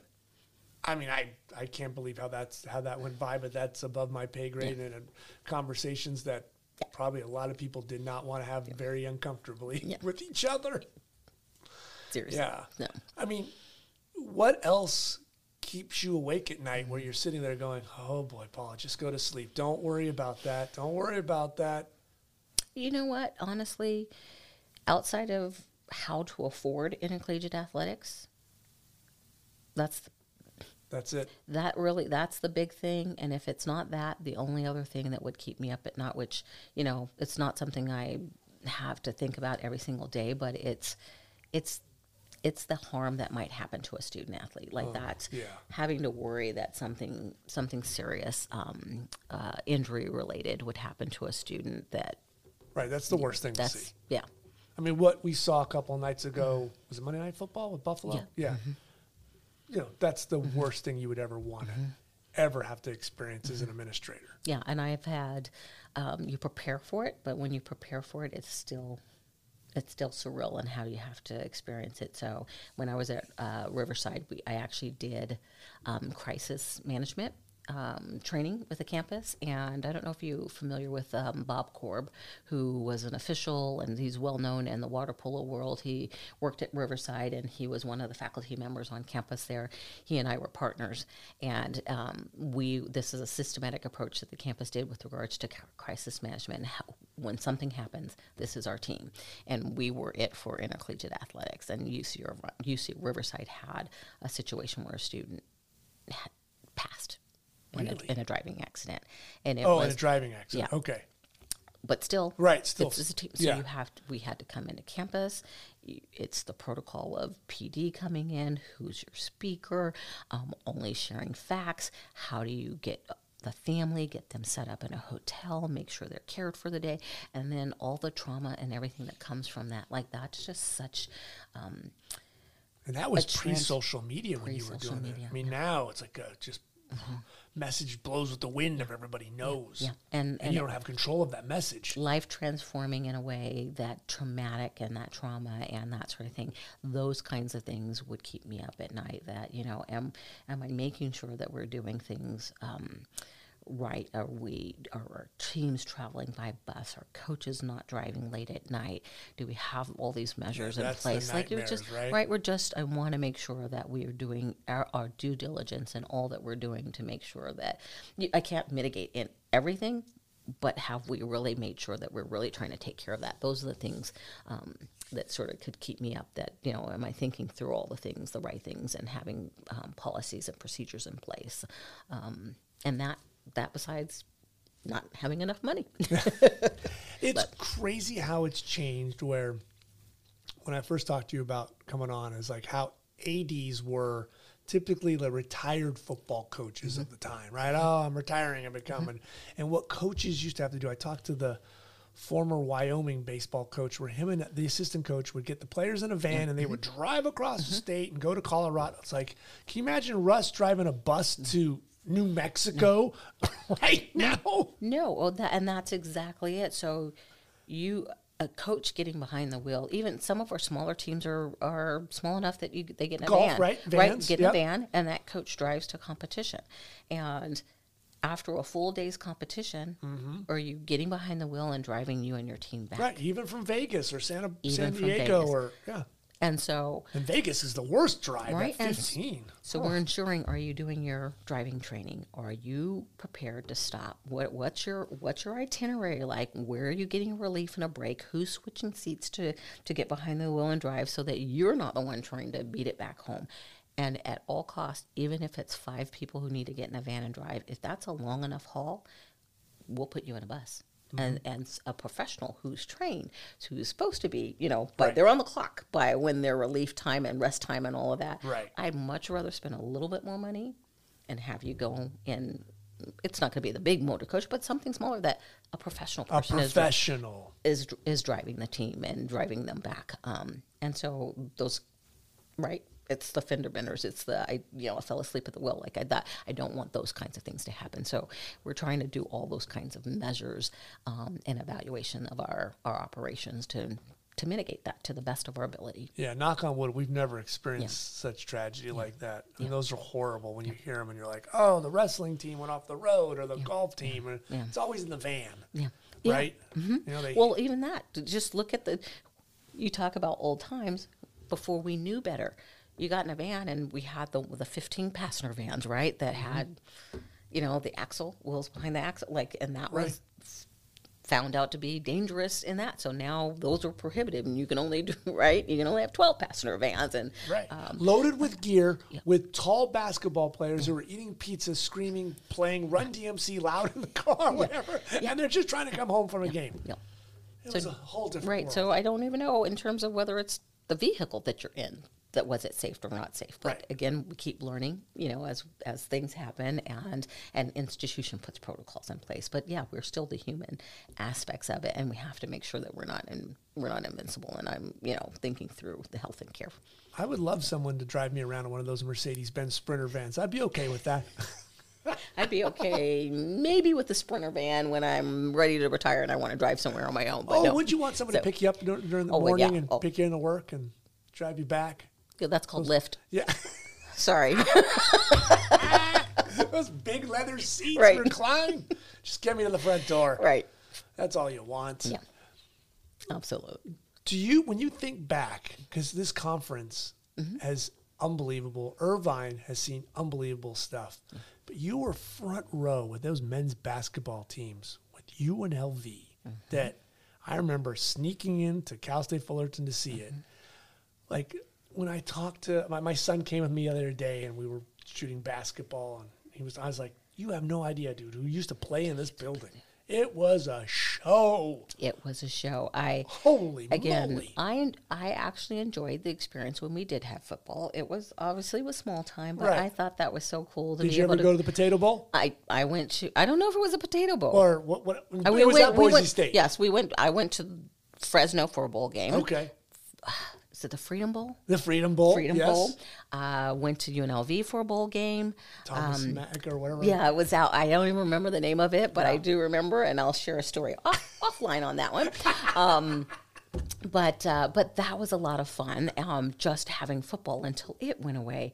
And then, then we transformed into this really amazing basketball conference. It was crazy. And Utah State in the conference and UNLV in the conference and having our tournament in Vegas. And it was a blast in terms of the quality kinds of basketball that we had here. And we had multiple teams going to the NCAA.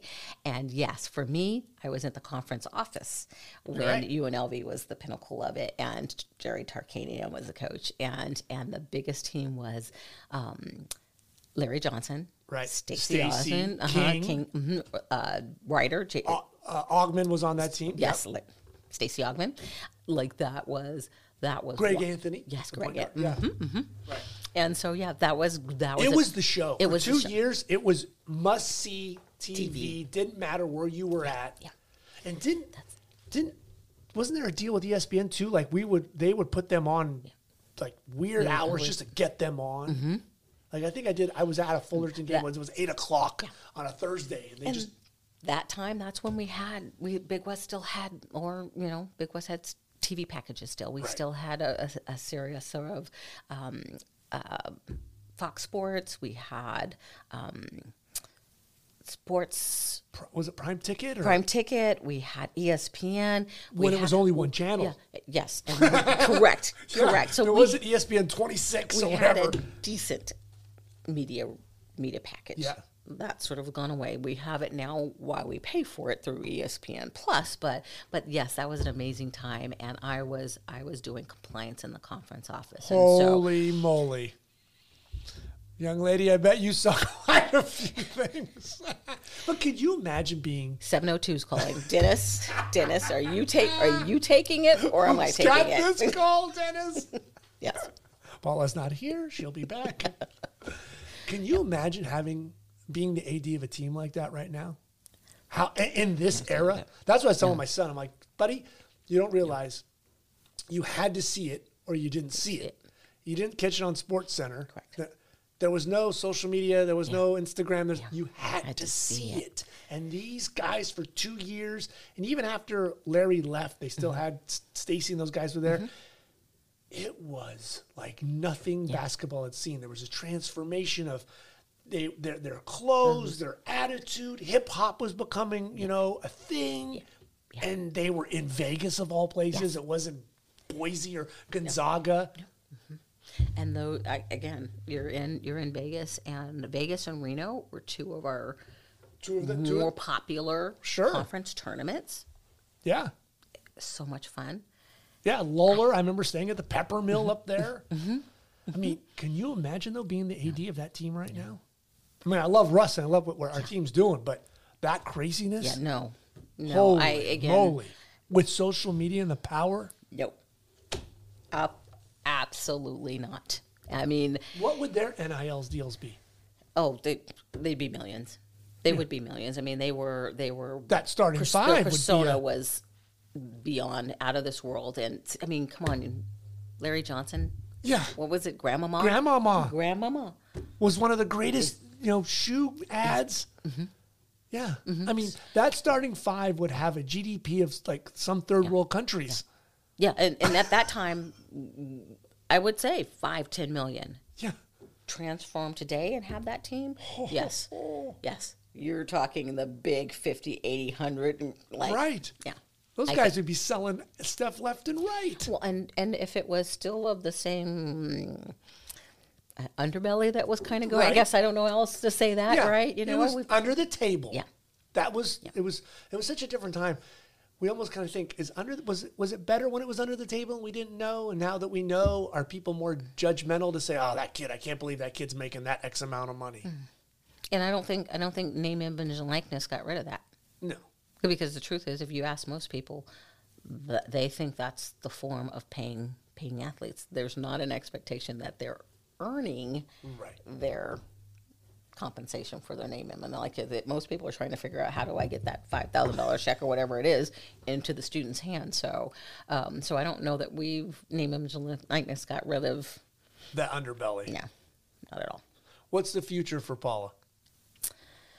Future for Paula is, my goal is to probably write out my career here at Irvine. I am in a space right now that I see so much growth and potential still at this institution. What I can see building from baseball and trying to build out that ballpark. While I have the Brent Event Center that is named already and a facility that not much modification coming to, there's much more improvement that I'm looking to do in that building. We have brought our Hall of Fame back. Right, I'm trying to recognize the individuals who have got us to where we are right now, and we have lots of class to begin getting past that. But as you can see, the success that our teams have begun having, how do I continue that success on an everyday basis and give an opportunity and I think Irvine can do it in a real shot. Yeah, you'll have ebb and flow of years, but I believe that our athletic programs have a shot at being NCAA relevant teams. Not all are necessarily going to be national champions, but I believe we have the ability to win Big West Conference champions. And if the Big West Conference champion is an AQ access to the NCAA, I strongly believe our teams can have that ability to do. And I think there's a lengthy lane in that space to continue to try to thrive for that for this institution. I mean, look what women's soccer did. They scared that they punched UCLA in the mouth. Yes. And then came back the next year and scared the hell out of everybody. Yes. They did it to SC, Yeah. and then advanced on, right? And I don't think anybody's going to schedule him again. Seriously, and then they get Scott. Good luck trying to find anybody to play. They went to DC on the SC run and ended up coming home early. They got the next win the next year. How much more do I need to really dump in that program for them to continue to have that success? And I think all of the athletic programs here, they've all had success. Golf has gone to the NCAAs, both men and women. Women's golf? Women's water polo. Women's water polo consecutively has gone to the NCAAs. We've had baseball. Finals, right? They went to the Elite Four, whatever they call their elite? Yes. And we actually last year was this close to taking down UCLA and advancing. And so that's an amazing thing. Our basketball programs, again, they're starting to grow, and I feel like Tamara's on the right choice for success for women's basketball. Russ has been there twice already, both of them becoming the winningest coaches in their program. We have national champions in volleyball. I think our men's volleyball team is back on track for, vying for that conference champion. To my point, men's tennis, 2 years ago, I think, went.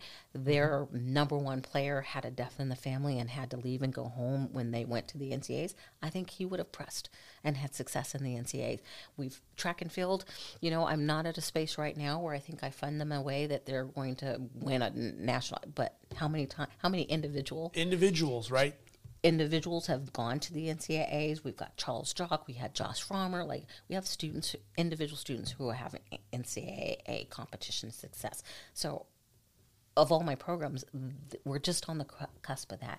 And how great would it be to really be in a space to continue to make that thrive? And then with our facilities, there's so many different things to improve. We improved our track and field, right, with the new track and a new place for the hammer cage. The next will be how do we sort of build an environment for soccer, the new video board there. I'm on a cusp of trying to get a new video board for water polo, trying to change the environment in the Brenna Event Center. Like I said, I've already talked about baseball.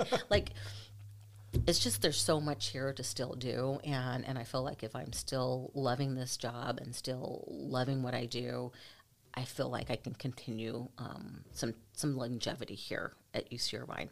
And if that were the end of it, I don't know that I would be completely done. I don't know that I would necessarily go to another institution, but I'd find some way to still be in college sports. You do love college sports, don't you? I do. Yeah, I mean, it makes you smile, and you get this glimmer in your eye. They would have to pull you out of here at the very end. Pretty much, I'd hate to be in a space where I'm not longer effective at doing my job, right? But if that's the truth, I'd rather them tell me it. But I'm going to be working as hard as I can to make sure that I represent this institution and represent our student athletes and our coaches, well, and as ambassadors, and I love doing it for them. What's the longest tenured UCI Irvine AD? Who's got the longest reign? Right now? Yeah, past, who has it been? I don't know. That's a good question. Well, let's put a target on it and see if we can go for it. Okay. Well, I mean, of what I know of recent, Mike Izzy went 10, 11 years. Okay.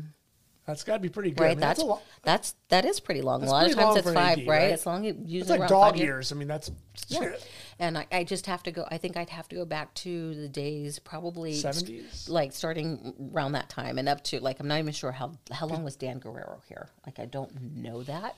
I don't know. You're the second woman, female I am. AD. Yes, Linda Dempsey. Yeah, she was first. a late 70s into the 80s, and then Dan was in the late. Did he go into the late 80s into the 90s? He brought me here in 2000, and then he left and went to went to UCLA. Yeah. So he was here for a period of time before that. So more than 5 years. I know that's from that standpoint. All right. Well, if you hold it down a dozen years. Trying to think of John Kane. I'm they're the top 4, not so many. I know the names, but I just don't think. I don't know that question either. Oh. If I'm starting back from day one. Day one, yeah. I should know that. Well, I don't remember the press release if it said how many. So let me go back to June 6th and read it. Thank you for this time. This has been unbelievable. The budget, the dealing with NIL, God love you. I don't know. That keeps me up at night, and I'm not even an AD. Yeah. Oh, my gosh. It's a conversation I have with, the civilians, people outside of it, and they just think it's crazy. Yeah.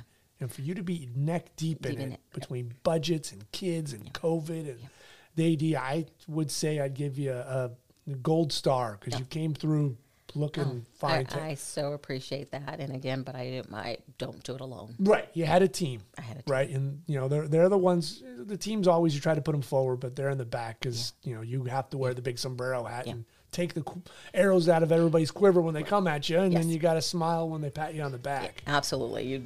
You both said that coin. You're up for it. Because that's just part of the job. Yeah, absolutely. So, you do a great job at it. Thank you so much. And I so enjoy doing this podcast with you. And it's good. Now you got to do more. I will. You're great. This public speaking, you're fine. I appreciate that, but you make me feel comfortable too. I appreciate all that you do for Irvine and just getting to know you and hopefully continuing a friendship here. So we got another photo shoot. You promised. I know, but you know what? Well, we'll work on it. I want a photo shoot. These cute bangs. We got to get some shots. Thank you. I need some new pics, but I was supposed to go the other way, and so I got to get back on it, young lady. We'll work on it. Thank you. I appreciate Paula. that. You got it. Have a good night. Thanks, Matt. Thank you for listening to my conversation with Paula Smith. If you enjoyed this episode, please click the like button and become a subscriber to the podcast. Remember, you can follow the Just a Good Conversation podcast on Instagram, and you can find all of our past shows on the website at justagoodconversation.com. Thank you for listening.